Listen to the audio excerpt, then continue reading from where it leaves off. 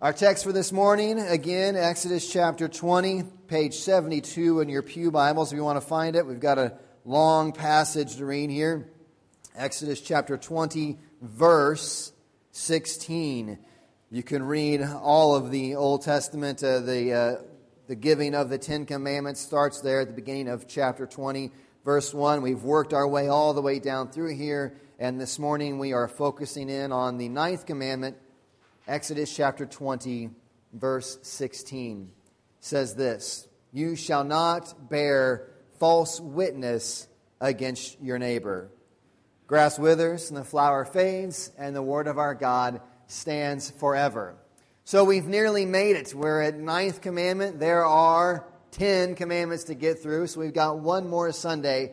And by this time, if you've been showing up and been following along, you kind of know the drill of how we're going to probably work at this 10 Commandments and how the kind of attack, the approach we're going to make when it comes to the 10 Commandments. And at one level, these 10 Commandments are totally doable. I mean, at a very surface level, if you just read these, many of these, you just kind of say, well, if it says you do not murder, that actually is pretty doable if we just take it at face value, meaning do not murder. Most of us in our lifetime are not going to commit cold-blooded, premeditated murder. Likewise, bearing false witness against your neighbor. If you just don't want to bear false witness against your neighbor, it's pretty simple. Don't ever go to the court of law to bear false witness or to bear any sort of witness against your neighbor. You won't bear false witness. No one is out stealing necessarily large sums of money. No one's out intentionally, most likely, committing adultery, sleeping around on their spouses. Though there are people that do break these commandments at a surface level. But the Christian does not get to just gloss over these commandments like they are surface demands. We don't get a glance at these demands as though they're just communicating at a mere surface level of obedience. We don't get to look at them and say, oh, it's just kind of, here's these 10 big things, fix them, don't do them, stay away from them, pat yourself on the back, and then walk out the door. Far from it. And what we've discussed all along when we've come to the 10 Commandments, and we know this from Jesus' own words, that when it comes to the moral law, He is not concerned just with the outward external obediences, but the inward desires that lead up to a trespass. That when Jesus talks about adultery, He doesn't just say the physical outward act is adultery. He's saying every thought, every inclination that ends up in adultery is likewise a breaking of the commandment, is sin. When it talks about murder in the New Testament, that it is not just the actual physical act of murder that's breaking the commandment, but every act, every inclination, every thought, every motivation, that if it was to work itself all the way out, would end up in murder. The breaking of the commandments, they are spoken in this very surface level. Here's the chief example, but included in them are all these other acts that lead up to all what the plain commandment is stating. So when we come to the ninth commandment, you shall not bear false witness against your neighbor, there's an obvious prohibition about lying about your neighbor in an official way. This is speaking of its courtroom language, right? Do not bear false witness. Sometimes the trick question will come out, what commandment is do not lie? Is there one of the commandments that says do not lie? People will say, well, the ninth commandment. Well, technically, the ninth commandment is not to bear false witness against your neighbor. Now, we'll get to it. That does include lying. But at a very surface level, what it's talking about is in a courtroom, in a court of law, you're not to go on the stand and accuse your neighbor of doing something they did not do. That's the surface level obedience. It's so serious was this punishment. If you flip back, if you looked at Exodus with me, you can flip back to Deuteronomy 19. This was the punishment that was dealt out for bearing false witness. Deuteronomy chapter 19, verses 18 through 21. The judges shall inquire diligently, and if the witness is a false witness and has accused his brother falsely, then you shall do to him as he meant to do to his brother. So you shall purge the evil from your midst. And the rest shall hear and fear, and shall never again commit any such evil among you. Your eye shall not pity. It shall be life for life, eye for eye, tooth for tooth, hand for hand, foot for foot. So often people talk about that eye for eye. What in this passage is talking about is that if you bore false witness against your neighbor, and the penalty for that was a capital offense, say that it was to require their own life, and you were lying about it and were discovered, that punishment that would have been given to them if it were true is then given to you.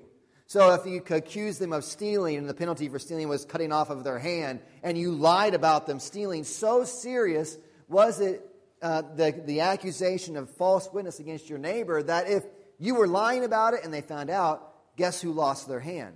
The person who was lying. That's how seriously they were taking this command of not bearing false witness against your neighbor. And as I said, at one level, this commandment, pretty easy to keep. Just don't ever say anything about your neighbor. You can't bear false witness about him. You can't lie to a judge about your neighbor if you just refuse to say anything ever about your neighbor. So you can, if that's the level of service obedience, we can nail this one. We've got it covered. But this commandment stands in for a much larger category, that God demands His people to be a truthful people, because God Himself is truth. If we grant that this commandment is not just specifically about giving false testimony about your neighbor on the witness stand, but is a stand-in for the prohibition against any falsehood at all, is there any commandment we break quicker than this one? If we see, okay, it's officially do not bear false witness, but that's a stand-in for any sort of falsehood, that we are to be a people totally truthful. Is there any commandment you broke before this one? I mean, maybe you could think through. But honestly, how quickly do we learn to lie? How quickly do we learn to tell lies? And I would argue that as soon as you comprehend any part of the English language, you learn to lie.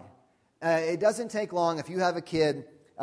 So I've got a couple, but one when he was just all by himself, Jana wasn't around yet, and Joel, he didn't have anybody to play with, and so Mimi came along, and Mimi was his imaginary friend.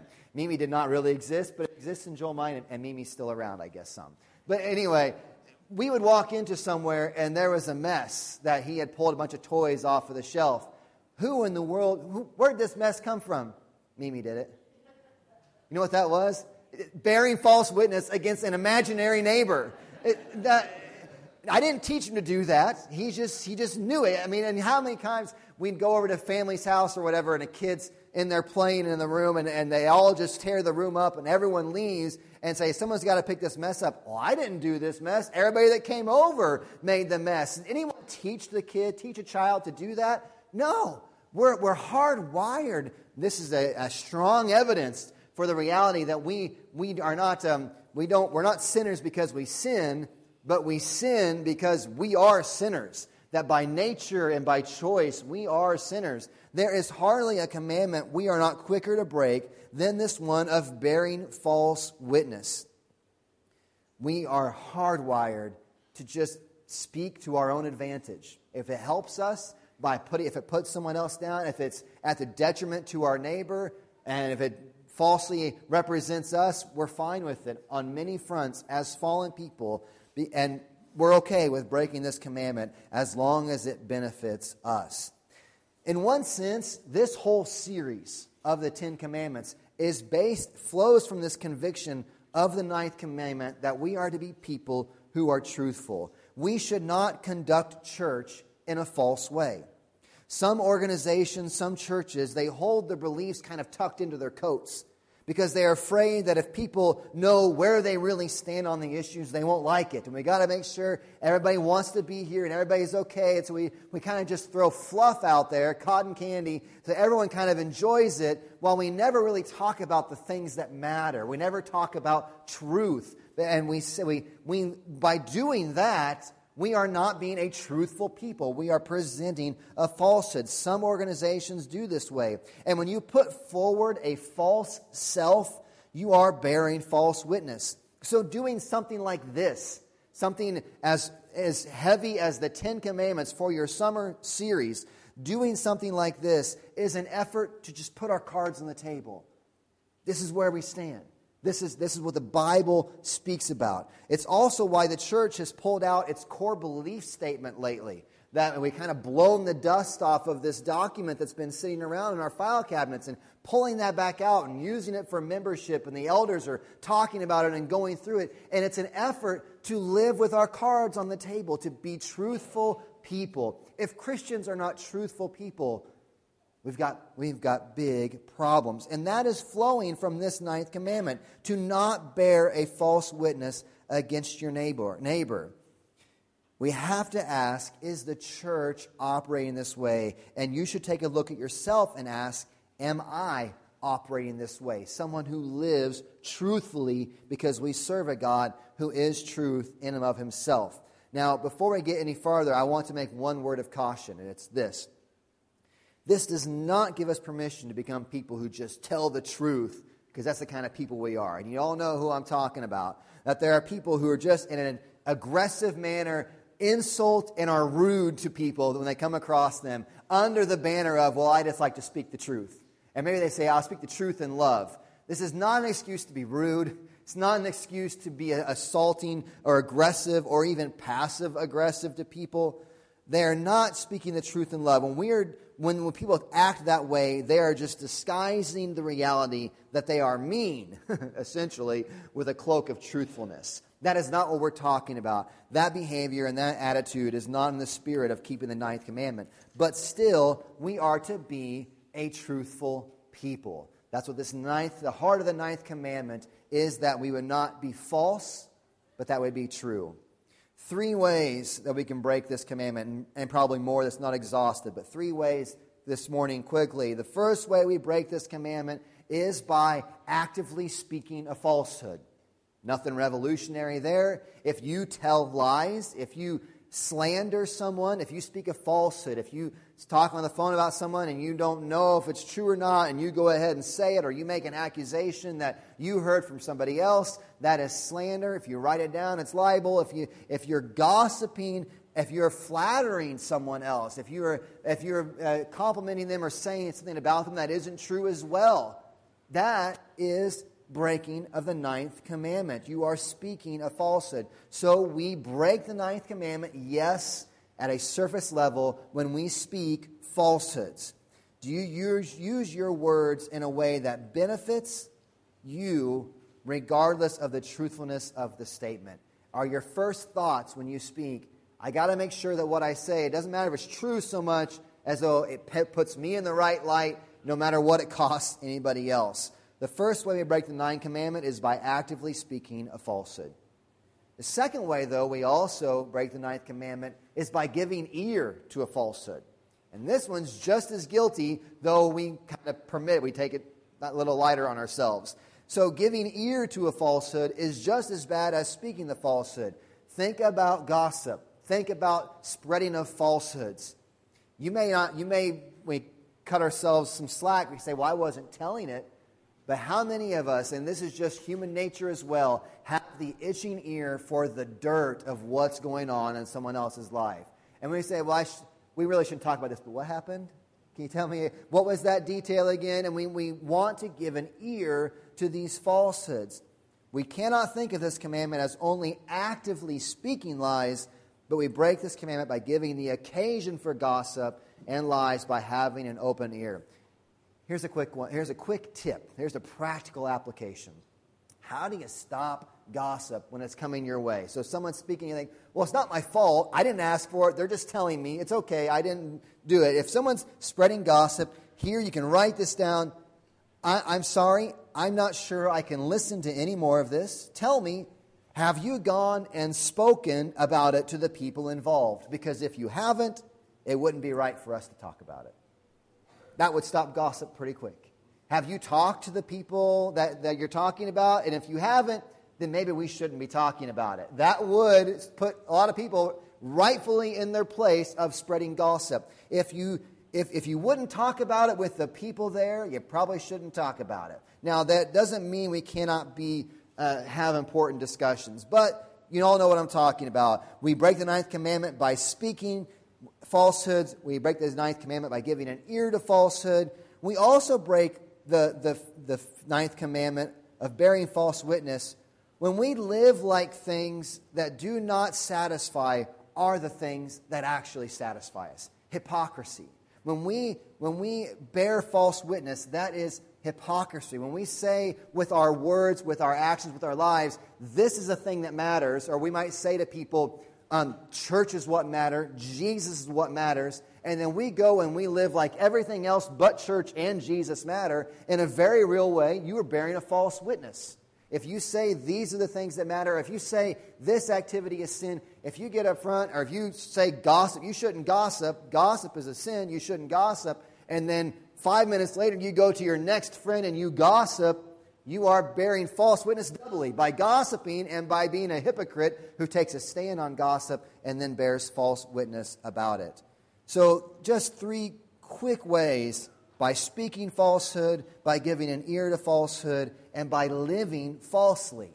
Saying we should be one way and then intentionally living and being another way. This command isn't just exclusive to the Old Testament. If you want to flip back, we're going to be here a couple places. So if you have your Bible out, you can go back to Ephesians chapter 4. That's clear at the back of your New Testament. Not clear at the back, but closer to the back.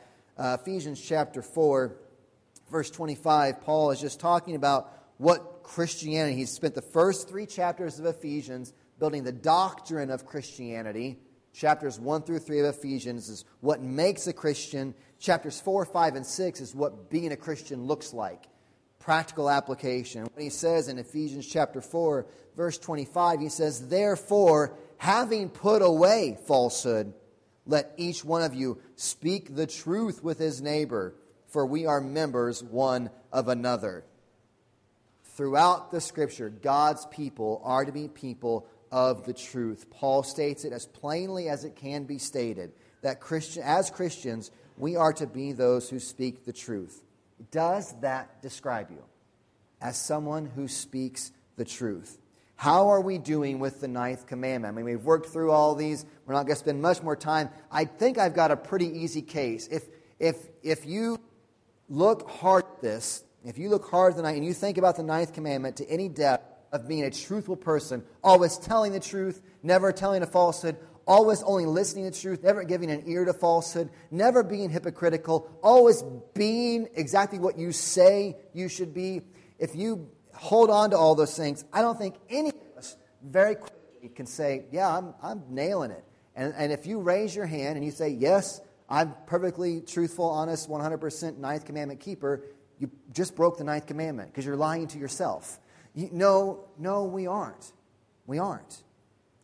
You're breaking it by lying to yourself about who you really are. So, turn to Colossians. This Ephesians, Philippians, Colossians. This is where we're going to end, just here in Colossians chapter 2. Downhill side. We're on Colossians. Colossians chapter 2. Because I want to get back to just what this whole series is about. This is about the gospel.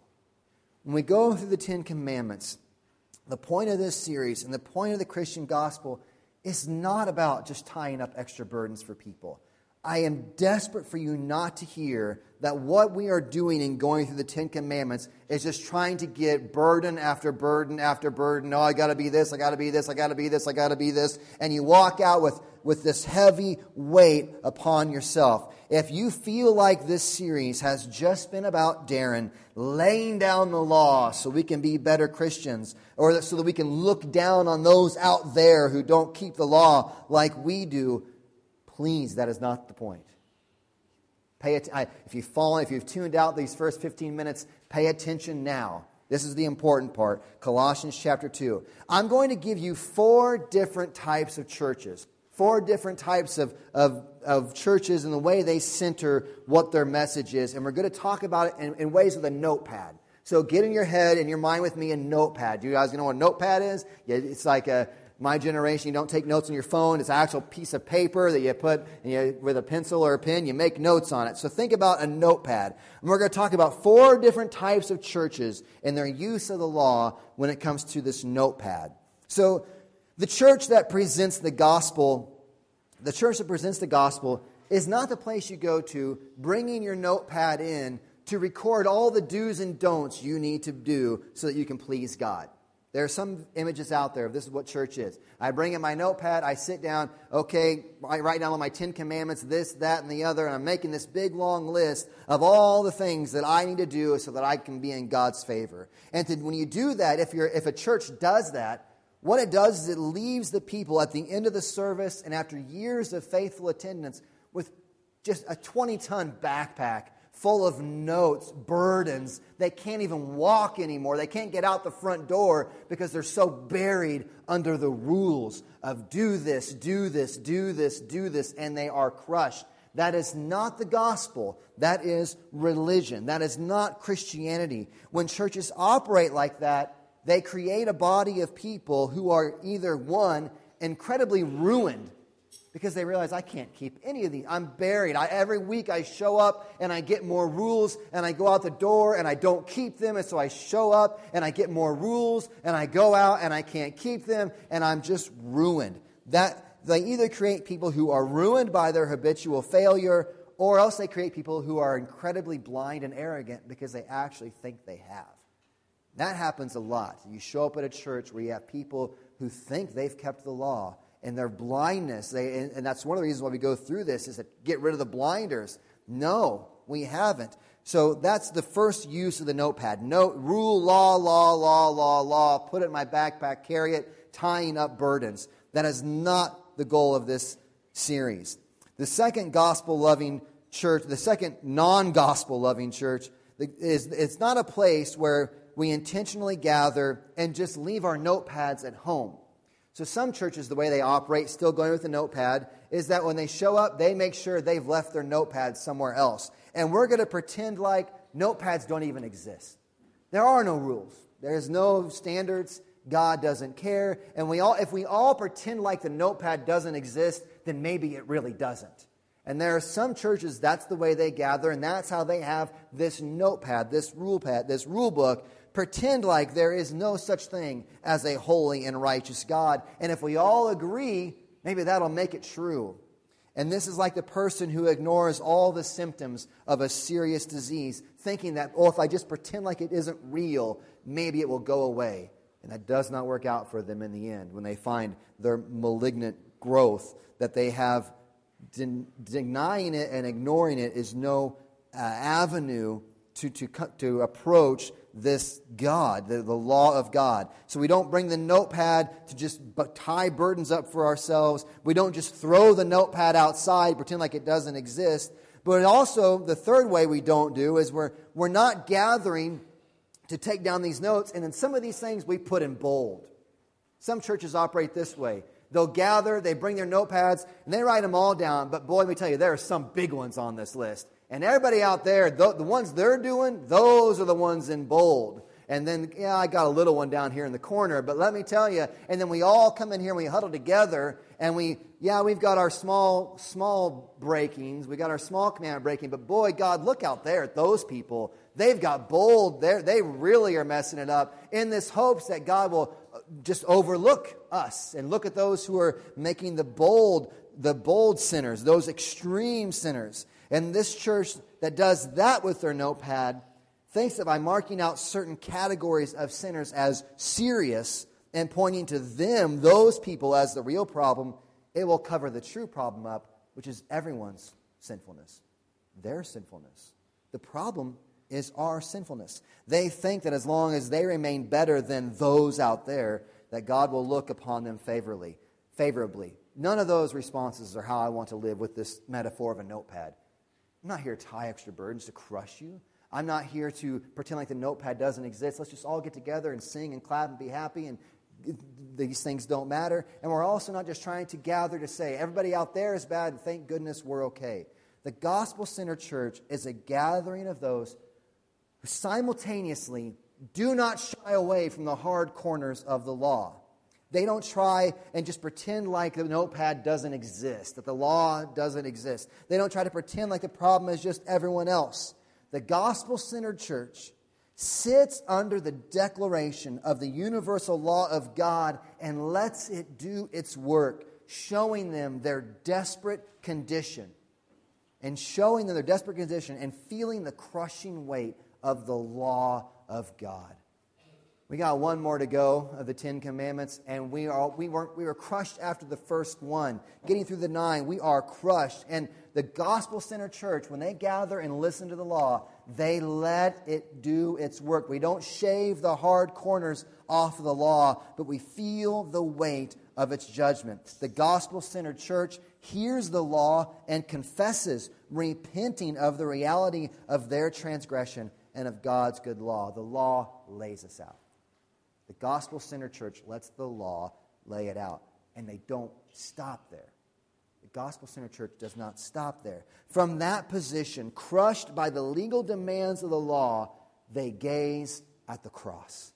Crushed by the law, they gaze at the cross, and they remember these words from Colossians chapter 2, verses 13 and 14. Colossians chapter 2, verse 13 and 14. And you who were dead in your trespasses and the uncircumcision of your flesh, God made alive together with him, having forgiven us all our trespasses by canceling the record of debt that stood against us with its legal demands. This he set aside. How? Nailing it to the cross.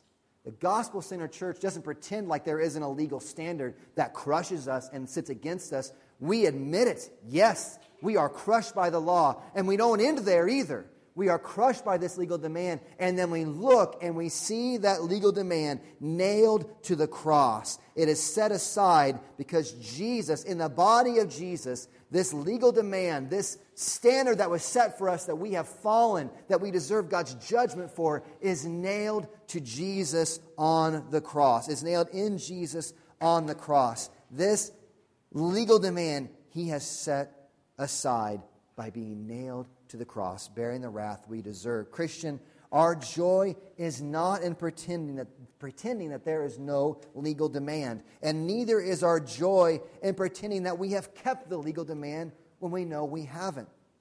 Our joy is in remembering that the legal demand that stands against us and condemns us is nailed to the cross of Jesus Christ. When Jesus suffers and dies on the cross, he does it for commandment breakers.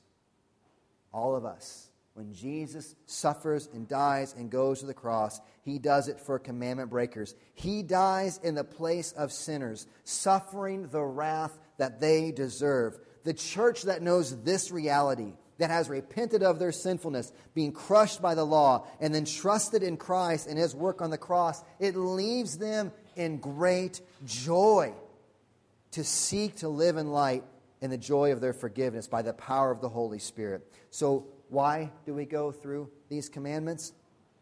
We emphasize them. I emphasize them for your joy in the gospel. The reason why I want us to know ourselves rightly, crushed by the law, the way that we have fallen short, is for your joy in the gospel.